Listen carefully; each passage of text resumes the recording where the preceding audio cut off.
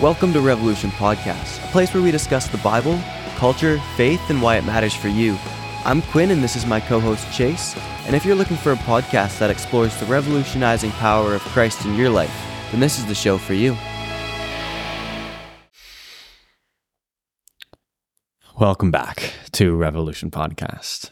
I figured a nice chill start would be nice. How was that? You know, it was very relaxing. Good. I think we can provide some relaxing entertainment sometimes. Quinn, when you would like to relax on perhaps a day off from your very busy work schedule, what would you do to relax? Would you, What would you do? What are your methods and modes of relaxation? I like to go out and play some basketball. Mm-hmm. Sometimes golf or disc golf just hits nice. Yeah. I will say it's not always like relaxing. It's nice. The thought of it going out and playing around in golf is relaxing. Yeah. You get out there and you just want to throw your clubs. Right. Oh man. So how can you actually kick back and stretch out and relax? Sometimes it's just watching some TV. What's your go-to? Oh, There's Office. One correct answer. That's the correct answer. The Office is like, man. It is so rewatchable, isn't it? Oh, 100%. And you can just pick episodes out like, we watched one. Do you remember the first episode of season 3? Yes. I know why you're not saying the name too. I totally know what you're talking about.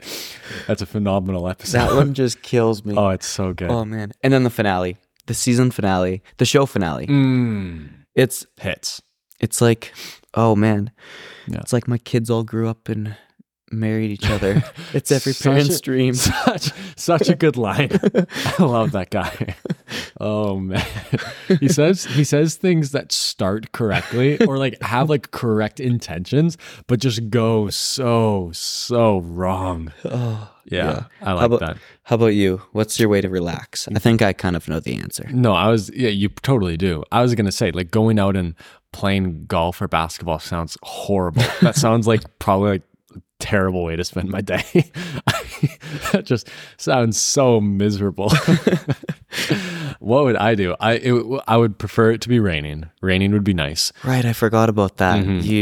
I would like for it to be raining. I would like to be able to sit outside on my deck, to cover over, like you got the overhang, so you're not getting wet, but it's a little bit chilly, and so you're dressed in like maybe sweatpants and a like a t-shirt that's a bit too big, and maybe a hoodie, but you got like a blanket wrapped around you too, and you're sitting in a nice soft chair, and you can like smell and hear the rain, and it's very nice. And you got a hot cup of coffee, not too hot so that you burn your tongue, but hot enough to drink, and a good book. And you literally have nothing all day. Nobody interrupts you, and you can just read for like 8 hours. And food doesn't take that long to prepare for some reason. Like food happens quickly. How about you just get someone to bring you another coffee or food? Well, that's why I want to get married, Quinn. I'm kidding. Okay, let's dive into today's episode. Oh, what? That sounds like a terrible day to me. Oh, yeah. First of all, raining. Like, I want to go outside and play my round of golf. Yeah. I can't read for 8 hours. Yeah. Half an hour, 45 minutes is my max. I heard who was it? Somebody very recently said to me that they can read for like 2 minutes most. And I was like, that's such a sad life. That sounds terrible.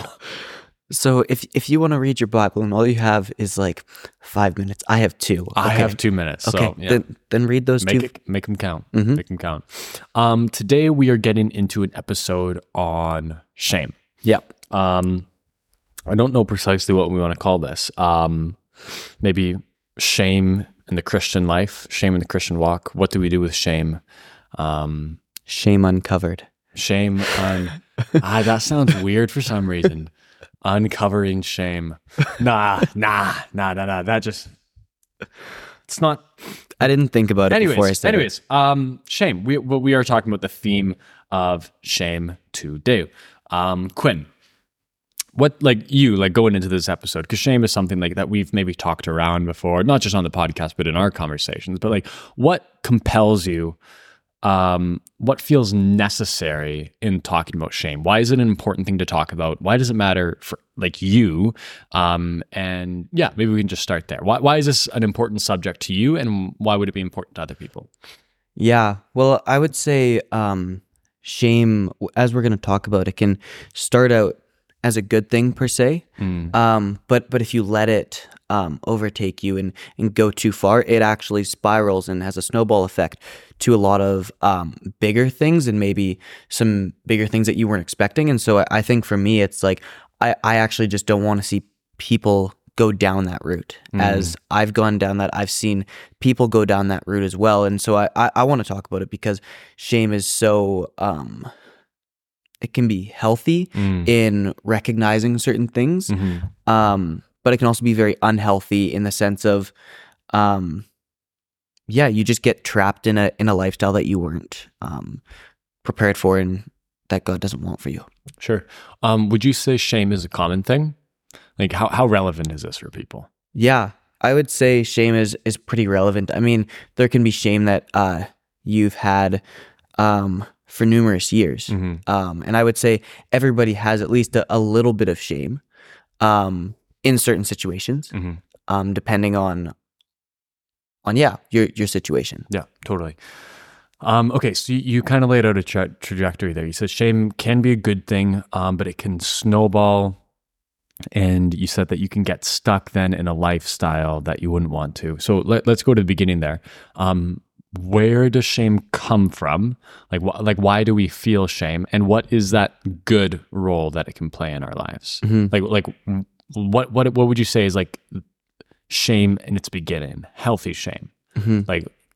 Where precisely does shame come from? Yeah, I've got a couple thoughts rolling around my head, but I think you can lay it out a lot better. Yeah, for sure. So I think when I was putting my thoughts together for this episode, I wasn't planning on using Genesis at all, but you brought it up for me and I actually quite like it. Adam and Eve in the garden, eat of the tree of the knowledge of good and evil. And it says, Eve ate and she took of its fruit and ate, and she also gave some to her husband who was with her, and he ate. And now Genesis 3:7. Then the eyes of both were opened, and they knew they were naked. The way that reads to me, they knew they were naked, is a literary way of saying they became ashamed. They grew in shame. Shame overcame them. When did this shame happen? Like what triggered this shame? Sinning against God. Not simply sinning, because I think we know a lot of people who sin and don't feel shame. Yeah. Right. But specifically, what were they eating? The tree of the knowledge of good and evil. So they sinned, but not only did they sin, but they became aware that what they had done was evil. They became aware of what evil was. They became able to distinguish good from evil. And I think that's where shame starts in our lives as well. Because I think we're like Romans says, we're all born sinners. Everybody's a sinner. And I don't think I know we don't always feel shame for our sin. Sometimes sin feels correct to us in a twisted way, and maybe it won't always, but in the moment, sin can feel right and good. So when does this shame come in? And shame we talked about is shame is like a painful sense of humiliation for wrong actions you've done. Where does that come from? It comes from the knowledge of good and evil, from becoming aware that the thing you've done is wrong. And so I see in this narrative in Adam and Eve, then the eyes of both were opened. They became aware of good and evil, and they knew that they were naked. So their eyes were opened. They became aware of good and evil, and they knew they were naked. They became aware that they had committed evil before God, and so they were ashamed. And so why would we call that shame good? John Piper compares shame to a surgery. I can read I don't want to mess it up because he's much smarter than I am. Sometimes shame functions like surgery to bring us the healing that we need. Healthy shame. Where does shame start? Shame starts in becoming viscerally, powerfully aware that we have dishonored God. We could become aware that we have committed evil, treason against the natural laws of the universe, right? Like that we are casting ourselves against the current of reality and trying to upset the natural order that God, the perfect order that God has created. God has created us to be righteous. We are unrighteous, so we're rebelling against the perfect creation of God. And then we become aware of that. And that fills us with this hot, desperate, humiliating, painful sense of shame. We know that we have sinned. We have knowledge of good and evil. Why would we call that? So I think we can all see that that's the place where shame starts. Why might we call that healthy shame? We're not saying that's a good place to be necessarily. Like it would be better if you hadn't sinned at all, but it is better to feel shame over your sin than to keep on sinning without shame. Right? Like I think we all know people who sin shamelessly, right? Like guys who sleep around with girls and break their hearts and just don't care much about it. Or people who double cross their friends or betray their friends constantly and just don't feel any shame. People who lie compulsively and feel like they have no regret about it. We all know people who sin shamelessly. And that's a pretty terrible thing. And I think it comes from being so focused on yourself and your own shallow pleasures that you are blind to how your wrong actions affect people. And so in feeling shame, you become aware that there's actually this goodness that you're offending, this, what would you say? Right standing order that you are hurting, and ultimately a holy, perfect person that you are hurting, rebelling against, spitting on God. And so it is better to feel shame over your sin than to not, because it is turning from an inward look at yourself and your own shallow pleasures to an outward look and realizing, oh, I've offended the creator of the universe. And you might not think of it like that. It might start in, oh, I've hurt my friend, or I've hurt my parents, or I've hurt my sibling, or I've hurt my spouse, or I've hurt my boyfriend or girlfriend. That might be where it starts. But ultimately, sin hurts God more than anybody else. Interesting. We don't have to get into this too much. It's just very, very interesting to me. But Paul, there's about like 10 examples that are rattling through my head, and I'm trying to be able to cite one easily. Paul, or I should say Saul, during his conversion, Saul's ravaging the church, right? Throwing men and women in prison, wanting to kill Christians. And then Jesus appears to him on the road to Damascus, and he says, Saul, Saul, why are you persecuting me? That's kind of profound. Jesus doesn't say, why are you persecuting my church? Why are you persecuting my children? Why are you persecuting my chosen people? He says, why are you persecuting me?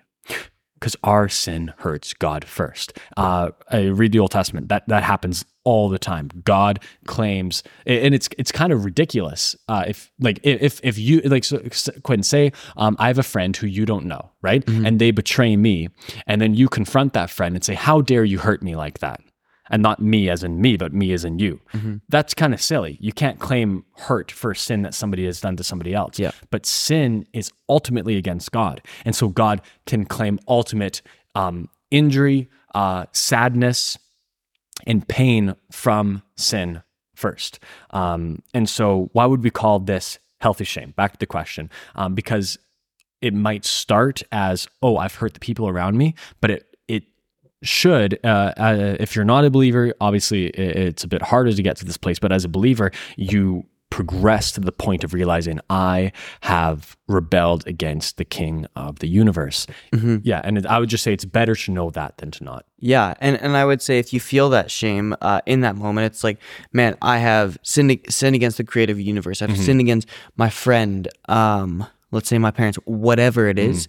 In that moment, you're called to repent. Yes. In that moment, as soon as you're like, man, I've hurt this person, go apologize to them and repent to God, because that is where God will free you from that shame, because you know the consequences of your actions. Absolutely. And you know how it feels, and so you make it right and and you won't have that shame. Totally. And we can talk about because freedom from shame is something maybe we can talk about more extensively in a little bit once we've unpacked the idea a bit more. But just to hit off what you're saying there, Acts 10:43 says, everyone who believes in Jesus receives forgiveness of sins through his name. So there is a path to forgiveness of your sins, but it is not in you, it is in God first. That's the point of grace, right? By grace you've been saved through faith, and this is gifts not of your own works, so that no one may boast. So the path to forgiveness, freedom from shame, is through God's grace, which is a free gift, so it's nothing you can do.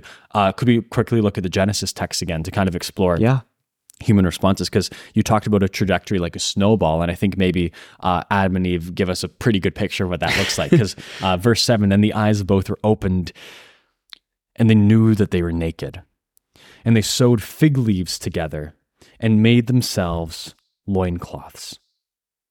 What are Adam and Eve doing there? I believe their nakedness in this moment is representing their shame before God. And so what do? They try to take matters into their own hands. They try to cover up their shame by themselves. They try to solve the problem of shame by themselves. Maybe I can toss this to you, or at least get your thought on this, but have you seen, or how often have you seen, or what do you think of people trying to solve their shame, or maybe the source of their shame, wrong actions, by trying to do good actions to make up for it? Mm-hmm. Are you saying like maybe we can give like a super practical example. Let's say I have done something very wrong against my father. Okay. And so in order to try to fix that, I start trying to do good things to outbalance the bad. Well, maybe my question is, what would you say acting in that way and trying to deal with shame and correct shame in that way, what kind of effects might you see that having on a Christian's life? Yeah. Oh man. Yeah, I would say if you're trying to outdo the good with bad without actually trying to confront the problem itself, you're just trying to make like a rabbit trail, but it's actually going to lead you further away because you haven't dealt with anything. When you say confront the problem itself, what do you mean by that? If you know why you're feeling the shame, let's say, like you said, you hurt your father. Yeah. You sinned against your father. If you know that's why you're causing your shame, I would say go repent to your dad. Because your dad should love you and forgive you. Right. And you'll know in your heart that it's like, all right, I've done this. Yeah. It's bad. Yeah. I repented. He forgives me. We're good now. Sure. Could we take this to a higher level conceptually? If sin, your sin can have hurt and ramifications for people in everyday life, but sin ultimately hurts God most. Like sin is first and foremost against God, our Father. What about people and Christians, many of whom I know, and myself, having been in this position too, trying to make up for your flaws, mistakes, and sins by good works, by forcing yourself to do good things, by reading your Bible, by praying, by going to church, by doing good to others, all good things. But what if we are doing those good things with the intention of curing our shame, of, what would you say, bolstering up our weighty consciences with the helium, with the hot air of good works? So you're saying trying to do good things in order to appease God, maybe. Yeah. Yeah. Even if it isn't always thought of in that way, but that's what it comes down to. Yeah. I would say, oh man. Yeah, I would say maybe you're not trying to actually be yourself. Unpack that for me. Yeah. You're not trying to, maybe be yourself. That's the wrong word. That's okay. I get suspicious of phrases like that. I know. So you saw my eyebrows tweaking. And yeah. You're not trying to do things for the sake of restoring your relationship with God. You're doing it for the sake of trying to help yourself, to make yourself look on a higher standard. It's like, yeah, I might be going through this shame, but I'm going to church. I'm reading my Bible. Right. I'm praying. I'm serving in my church, whatever it is. It's like still living rightly. Yeah. You could be just justifying things you're trying to justify your actions with better actions in your own head, thinking yourself. that's going to make yourself look good in front of God. But that's not the picture. Yeah. No, you can't try and make yourself look incredible to God, because God sees your whole entire self. Yeah. He sees your heart. He sees your motivations and your intentions. So this fluffy stuff that you're doing on the outside, it doesn't actually fix anything. What you need is true repentance. Come on. That's the only thing. That's good. Paul says we have no righteousness that comes from ourselves, but only the righteousness of Jesus Christ. What we've talked about righteousness before. Righteousness is right living. It's good works, and righteousness is a good thing. Like God says, "Be holy as I am holy. Live perfectly as I am perfect." But then Paul says, "You have no righteousness. You have no right living of yourself." But then he says, "But that doesn't mean you don't have righteousness. You just don't have a righteousness that comes from yourself. Your righteousness comes from Jesus Christ." Yeah.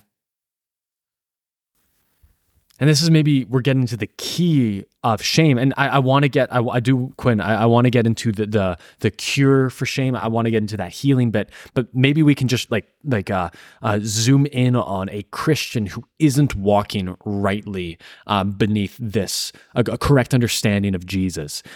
What effects could you imagine would take place upon somebody who lives year in and year out in this method of trying to prove their righteousness to themselves, to others, and to God, instead of relying on Jesus' righteousness? Let's look at the negative before turning to the positive, because you talked about the snowball effect, right? So I'm trying to follow your line of thought. Yeah. Where does that go? You get burnt out.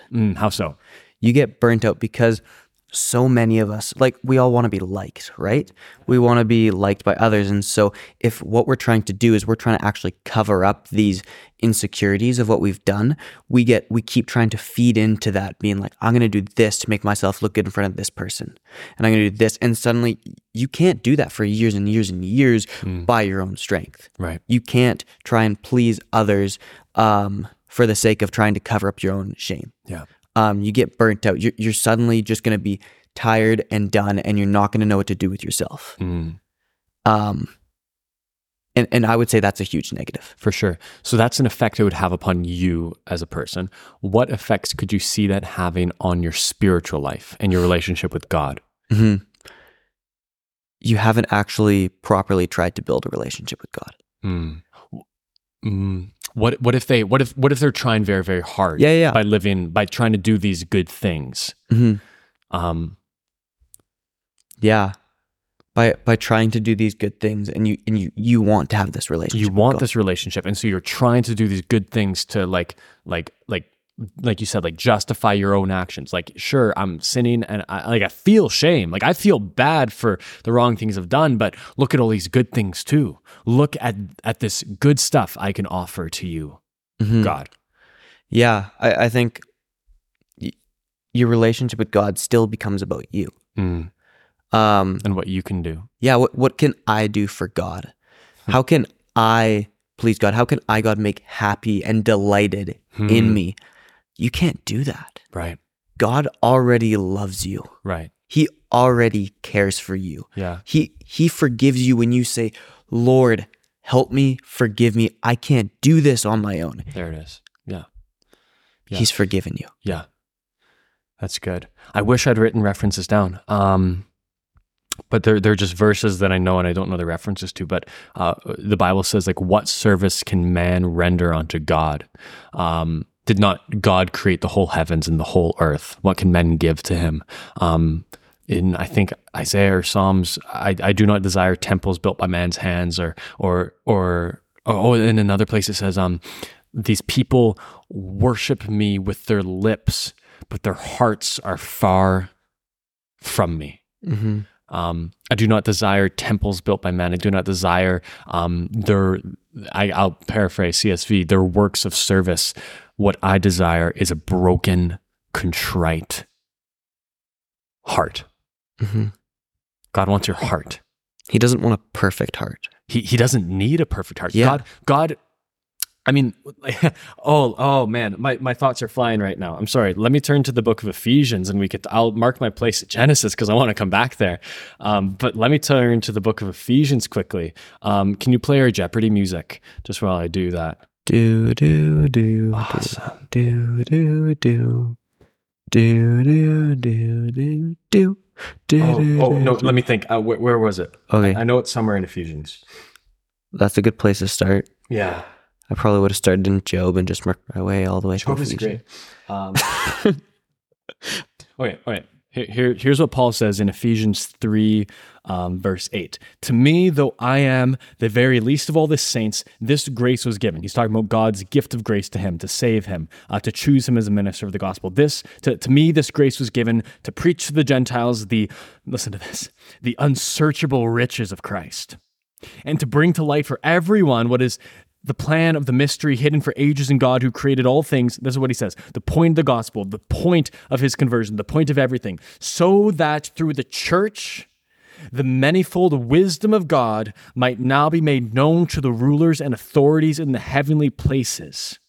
And this was according to the eternal purpose that he has realized, that he has seen fruition in, that he has made come to pass in Christ Jesus our Lord. So I ask you, brothers and sisters, not to lose heart over what I am suffering for you.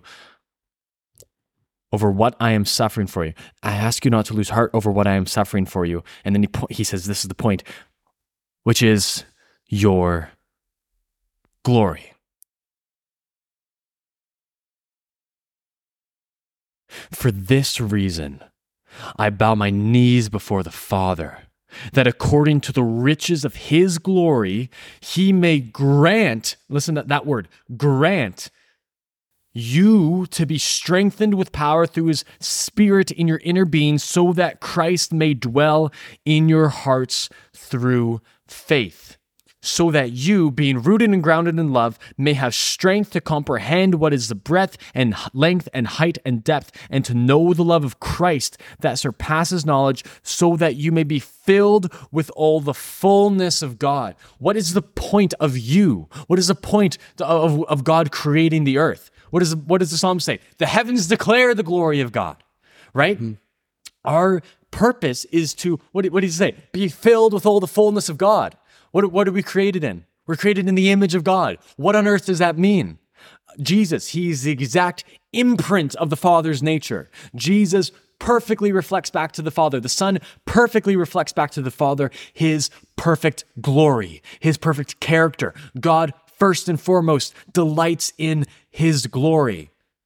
That makes sense because God is the best thing in like ever. God is the best thing in all creation. He is above all creation. He is best. So of course he delights in himself. Why does he delight in us? He delights in us most when we most display his glory.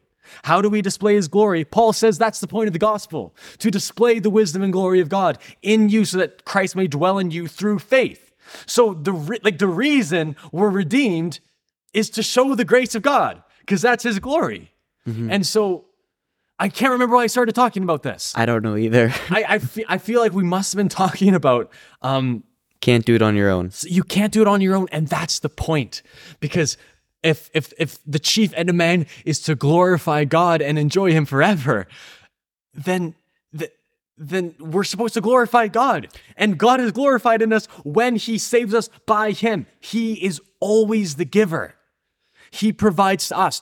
In the Psalms, I run to you, you're my stronghold. You're my only help in weakness. The Lord leads me beside still, quiet, peaceful, beautiful waters. But because of him, my cup overflows. The psalmist in Psalm 23 doesn't say, I give stuff to God and make him happy. He says, no, God pours into me and my cup overflows. And so to think that I can offer something to God is to deny him his glory, right? To say, God, let me bring you this. Is to say, God, I don't actually need what you're offering. Here's something I can give you. You are not what I most desperately need and long for. This is something else. This is something that I can add to you, as if the goodness of God could be added to. That's what we see in Genesis 3. That's exactly this is why I saved my what part. we see. And that's what Adam and Eve pretty much said. They were like, we're just going to do things our own way. Yes. And that doesn't, obviously we see that doesn't work. Yeah. They're covered in shame. Yeah. All they do is they hide from God. Yeah. Because they're scared of what they've done. They're ashamed of what they've sinned against God. Mm-hmm. God doesn't need you to be perfect. No. What he wants is you to come open and in humility to say, I'm broken. Yeah. I'm hurt. Yeah. I'm in desperate need of grace. Need of grace. Need of grace. Yes, need of life. Yes, need of saving from what? From death. Yes, but also from myself. From my heart that wants to sin. Right? Our hearts, we don't sin because we're forced to. No, nobody's holding a gun to your head making you click on that one website. Nobody's holding a gun to your head making you lie to your friends. Nobody's holding a gun to your head making you become angry. You just do those things because you want to. How can you change what you want? You can't, right? Who can change what you want? What does God say? I will take out the heart of stone for my people and put in a heart of flesh. Your heart is where your desires sit in. So God can change what you want so that you want the things of God. So you find joy in him. So you find pleasure in him. And that's what God wants. God wants you to stop being satisfied with the temporary pleasures of sin and fully long for and desire and chase after and enjoy the eternal pleasures. And what does Paul say in Ephesians there? The unsearchable riches of Christ. It's amazing. So I'll just quickly say, why do we call that shame healthy? Because it makes you viscerally aware of how powerless you are against the desires, the corrupted desires of sin within you. You cannot save yourself. You cannot stop sinning. You cannot stop wanting to sin. But then when you become aware of that and you feel defeated, absolutely defeated, and you're like, I actually can't do anything. I'm not good enough. I'm not powerful enough. Me as a person cannot fight against this. And God says, yes. That's why I fought the battle for you on the cross. Yeah. So why do we call that shame healthy? Because it pushes you to an utter dependence and need of God to satisfy you first and to take out those broken desires that pushed you to sin in the first place. That's why shame is like a surgery, because it is in depth, it is in painful, and ultimately it is healthy. Ultimately, it is life-saving. I said a lot of things just there. Yeah. I got a little excited. Yeah, the levels were reading on my mic too. Yeah, I'm so sorry. No, my next question, I guess, we covered that there. Quinn, for those who can't see, Quinn's waving like a treat above his head, like, calm down, boy, sit down. Sorry, I just, the gospel gets me. No, dude, that's amazing. I love that.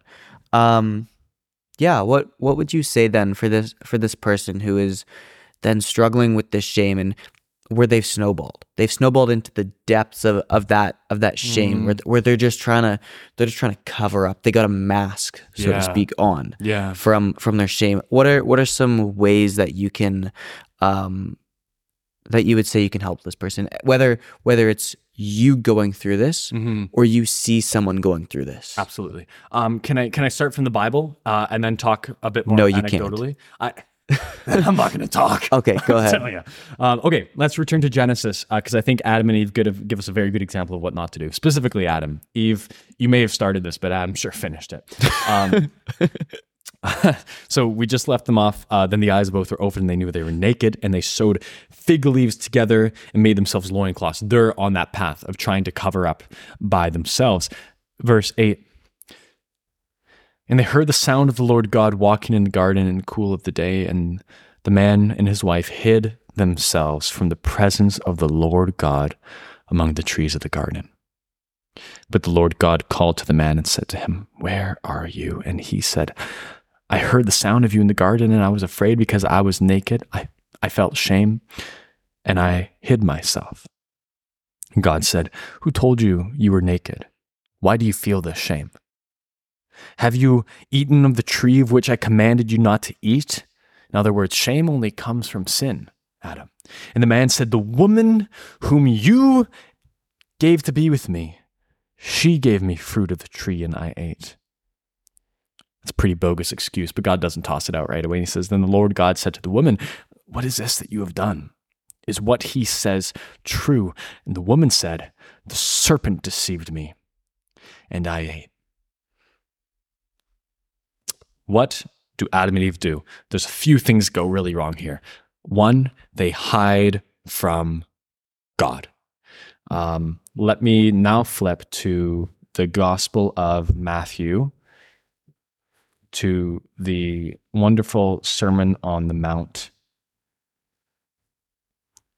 in chapter 6, the Lord's Prayer. "Our Father in heaven, hallowed be your name. Your kingdom come, your will be done on earth as it is in heaven. Give us this day our daily bread." And listen to this. "And forgive us our debts, as we have also forgiven our debtors.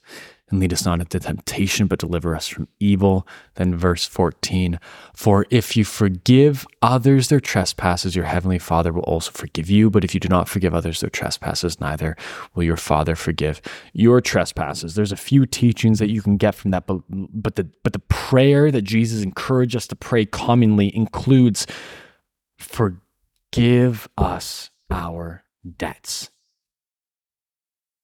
You stand before God. You crawl on your knees towards God, and you say, "God, I can't remember where the prodigal son is," or I turn to that parable. The prodigal son, "Father, I am ashamed of myself. Let me be the least of the slaves in your household." The prodigal son returns utterly in shame to his father. He doesn't hide.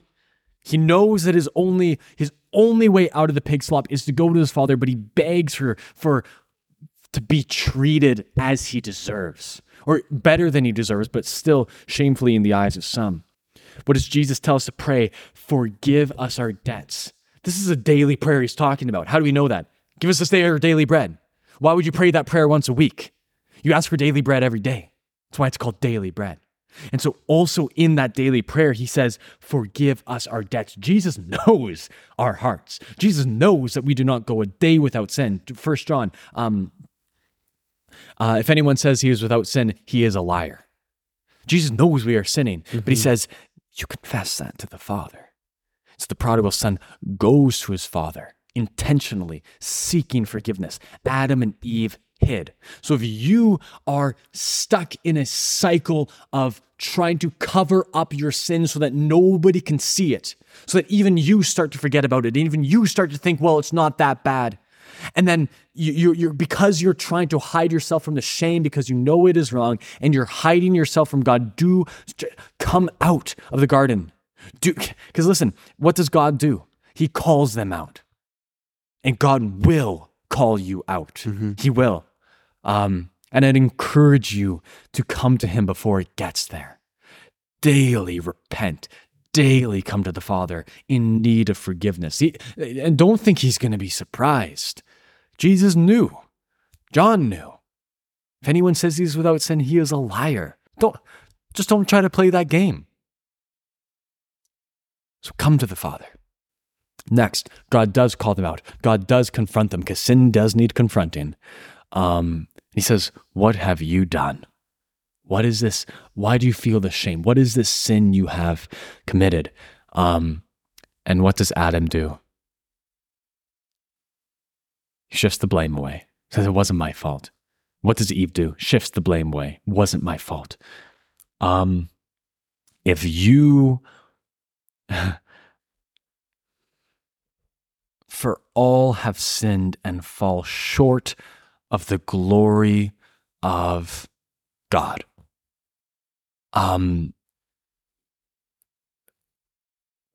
you are responsible for the things you have done.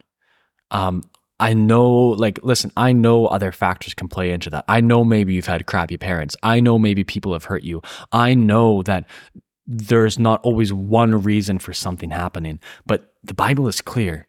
When you dishonor God, you are held accountable for it. Those other people, don't worry, they're going to be held accountable too. But that doesn't mean you get off the hook. So don't postpone the day of repentance because you are trying to escape blame, because you are trying to escape accountability. Listen, you can push that all the way until Judgment Day and then see how that works out for you. You can try that. But just know that no matter how long you push it off, you are going to be held accountable. But if you deal with it now, Father, forgive us our debts. It's not a hopeless prayer. That's a prayer with the full knowledge that God does forgive. I wish I could quote John precisely, but he says, when we confess our sins to God, he's faithful and just to forgive us our sins and cleanse us from all unrighteousness. Yeah. Right? Sorry, I started kind of going there, but that the point is so important. Like, when you confess, God forgives. But if you put, like Adam and Eve, tried to solve it themselves, tried to push it off, and then what came? That's when the judgment came. They waited until God took it into his own hands. What does, I wish I knew all this stuff is just flying out of my head right now. I'm sorry. No, but, you're good. Like Peter says, like, why is God postponing the day of judgment? Why isn't the Lord Jesus back yet? He is waiting patiently. Now I'm going to the Apostle Paul. He's waiting patiently enduring vessels of wrath. Paul says, waiting for his elect to be gathered up, for his chosen to be gathered up, for his people to come to him. Coming to God means in repentance. And so God is postponing the day of judgment specifically so that you may come to him. And if you run that clock out, then God will come to you. And God will deal with your sin. You feel shame. Shame is like, you know why wounds get infected? Or I guess not why they get infected. Why when they get infected, your skin gets red and pus comes out and it hurts really bad? Because your body's saying, hey, pay attention to this. Something's really wrong and you need to deal with it. Our spirits are the same way. When sin is infecting us, shame is the red inflammation of the infected area. It's saying, hey, this hurts because you need to deal with it. So don't leave it. Deal with the infection. Deal with the sin. Come to God in repentance. When we confess our sins to him, he is faithful and just to forgive us our sins and cleanse us from all unrighteousness. God is the Father waiting with the porch lights on for you to come home, but you do have to come home. You do have to, what would you say? Yeah, you do have to repent. You do have to not just sit in the shame. And so I guess back to your original question, it was a very practical one. And I think I took it in a very impractical direction. You're good. What would I say to somebody who is stuck in this cycle of trying to deal with their shame by right actions and confusing themselves and the people around them and trying to confuse God and failing miserably, at least at the last one? Jesus said, the time is fulfilled, for the kingdom of God is at hand. Therefore, repent and believe for the forgiveness of your sins. You have a lot less time than you think. And God desperately, maybe not desperately is a bad word, but God wants a relationship with you. Desperately implies a few things. God passionately wants relationship with you. God passionately wants you to find joy and satisfaction in him so that he may be glorified and that you may find your fullest joy. But your sin is blockage to that. And so don't try to dull the shame. Don't try to root yourself into thinking that good works cancel out the source of your shame. Don't try to dampen down the hot, burning fire of that shame. Let the shame propel you towards repentance to God. That's what I'd say. Yeah. And that's a lot of things that I said, and I apologize. Definitely a lot of them. And I tried to keep track, and I couldn't. But yeah, I think another thing that I want to take a look at is if you see someone going through something, if you see someone, it's like this looks like some sort of shame that snowballed. Sometimes you can just tell by the way they hold themselves. Yeah. They've got some stuff that they're working through, and sometimes you can tell if someone's hiding something. Sometimes, a lot of times, we have a quote unquote mask, where we try to cover up shame to cover up all of our insecurities and things. And I would say, if you see someone like this, don't call them out, but call them up. Call them up into relationship. Right. You don't need to flat out say, hey, you're dealing with this, blah, blah, blah. It's like, have a conversation. Be like, hey, what's going on? If they're very like got a wall, that's okay. Continue to press into that. I've had conversations where it's just like, you give me nothing, give it a little bit. You ask them a different question. They start to open up. You just, sometimes it's about asking the right questions at the right time. So if you ask them, how are you feeling? Be as genuine as possible. Show that you care, because when people see that you care, then they start to see like, hey, I can actually trust this person. I want to trust this person. Because sometimes it's, you can't get through shame alone. You need Jesus first and foremost, but sometimes you need someone there along the way to help guide you to that place. Yeah, for sure. I agree. I don't disagree with what you said. I agree that you need to approach people in a kind spirit, right? It should never be out of malice or anger you approach somebody. And I actually quite like the idea of calling somebody up. May I offer a slight pushback? Just for the sake of maybe fleshing our ideas out a bit. What would you say about, two examples come really fruitfully to mind. Jesus with the Samaritan woman at the well. He was definitely in a complete spirit of kindness, right? Forming a true worshiper of the Father who could worship God in spirit and in truth. And he asked a lot of questions. So I think all those things are correct. But then he also said, when he asked, like, where's your husband? She said, I have no husband. What did Jesus say? He said, yeah, you're right. You've had 5 husbands. And the guy you're sleeping with right now, not your husband. That is correct. So I think Jesus called her out a little bit. And he also called her up. And then the other example that comes to my mind is Stephen, the martyr, who called out the Pharisees, who were, what would you say, prosecuting him and then stoned him to death. He called them out on their sin, right? He said, you hung Jesus and you need to repent for that. And then what was his last prayer? That we can see the spirit of kindness and, Father, do not hold this sin against them. So I think, I agree.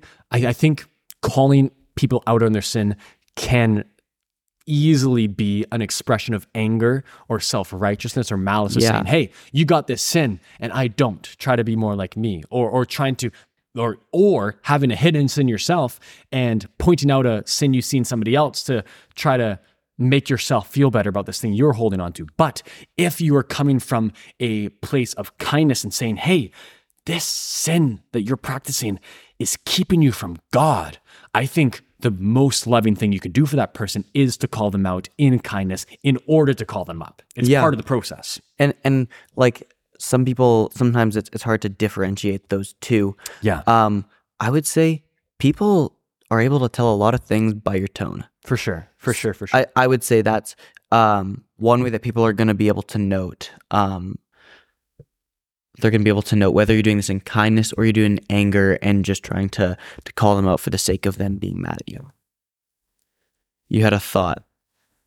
Scripture, in fact. Then we should probably wrap this up. Yeah, we will. Okay.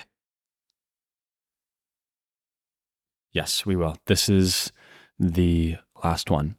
So just on what we were talking about, Paul has something to say about it. 2 Thessalonians 3, I'll start in verse 14. It says, if anyone does not obey what we say in this letter, in other words, scripture, right? If anyone does not obey what we say in this letter, take note of that person. He's actually quite intense, and have nothing to do with him, so that he may be ashamed. Then verse 15 kind of, I think, ties it together. Do not regard him as an enemy, but warn him as a brother. So the people around you who are sinning aren't like, if they're not meant to be your enemies. Even if they are, Jesus said to pray for your enemies. So you're kind of locked into this. But he said, don't regard your fellow believers who are sinning as an enemy. Regard them as a brother, and know that don't call them out. Don't make them aware of their sin for the purpose of slandering them, but do it. He says, I love the word he uses because it's so full of meaning. Warn them. Brother, you are walking down a dangerous path. Come back to Jesus, right? So I think Paul kind of lays out a good, what would you say, template for us. Do not regard him as an enemy. Warn him as a brother. So yeah, I think that'd be a good way to help deal with these sorts of things with other people. Man, we've said a lot of stuff or some of us have said a lot of, I feel like I've gone off in a few tangents in this episode, but it was good. All around the theme of shame, your shame, correct, wrong, shame that can go on too long, shame that can lead you to wrong responses, and shame that can lead you to right responses. Go read the account of the fall in Genesis 3. That's where we get a lot of our thoughts that we followed from. And then I wish a lot of the scripture was kind of like trying to pull it from the recesses of the brain. There was one in Ephesians. Go read the book. Go read the Bible, guys, and you'll hear all about this stuff. So it's good. But end of show thoughts, Quinn. What's the last thing? Like, what's the last impression you'd want to leave people with, just as we wrap up? I would say, when you're living in sin, that's not where God wants you to be. When you're living in this shame, that can snowball, that can go to a deep, dark, maybe even depression. That's not where God wants you. No, instead, God wants you to repent from your sins, to be free from that shame in that moment, and to have a relationship. Because through freeing up that shame, from repenting, it forces you into a relationship with God, a relationship that is everlasting, oh so pure, oh so tender, so caring, so loving, so many amazing things. That is what God wants ultimately from us. And we can't do that when we're stuck in the chains of shame. That's good. And would you say maybe God wants to remove the shame by removing the source of the shame, where the shame is coming from, the sin? Yeah, he wants you to get rid of it completely. He doesn't want you to get rid of it for 2 weeks. He doesn't want you to get rid of something just temporarily. No, he wants your full attention, and so that means getting rid of your sin in your life 100%. Awesome. That's beautiful. End of show thoughts. Shame is like the inflamed red skin around an infection. It is there to warn you of something dangerous that has infected you and that could lead to serious harm or death unless you deal with it. How do you deal with it? Repent and believe, for the kingdom of God is at hand. It's the gospel, right? Shame is deeply tied to the gospel. Anyways, we have reached the end of our show. Thank you guys for listening. Whatever platform you are listening on, Apple Podcasts or Spotify or anywhere else, just encourage you guys. We'd appreciate it if you follow the show, left a review, follow us on Instagram at Revolution Pod for more updates and other things that we are up to. And we have episodes coming out every Tuesday. If you appreciated this episode, if you know somebody who is struggling with shame, if you know somebody who would find the encouragements, warnings, and teachings, the biblical teachings in this episode that we touched on, if you know somebody who would find that helpful, we would just love if you guys could send the episode around, spread the word, we want to. This is a ministry of outreach, and so we want to reach out as far as we can to the people who are hurting and need the truth of the Bible in their lives. So, anyways, thank you guys for sticking around with us, and hope you have a great week. See ya.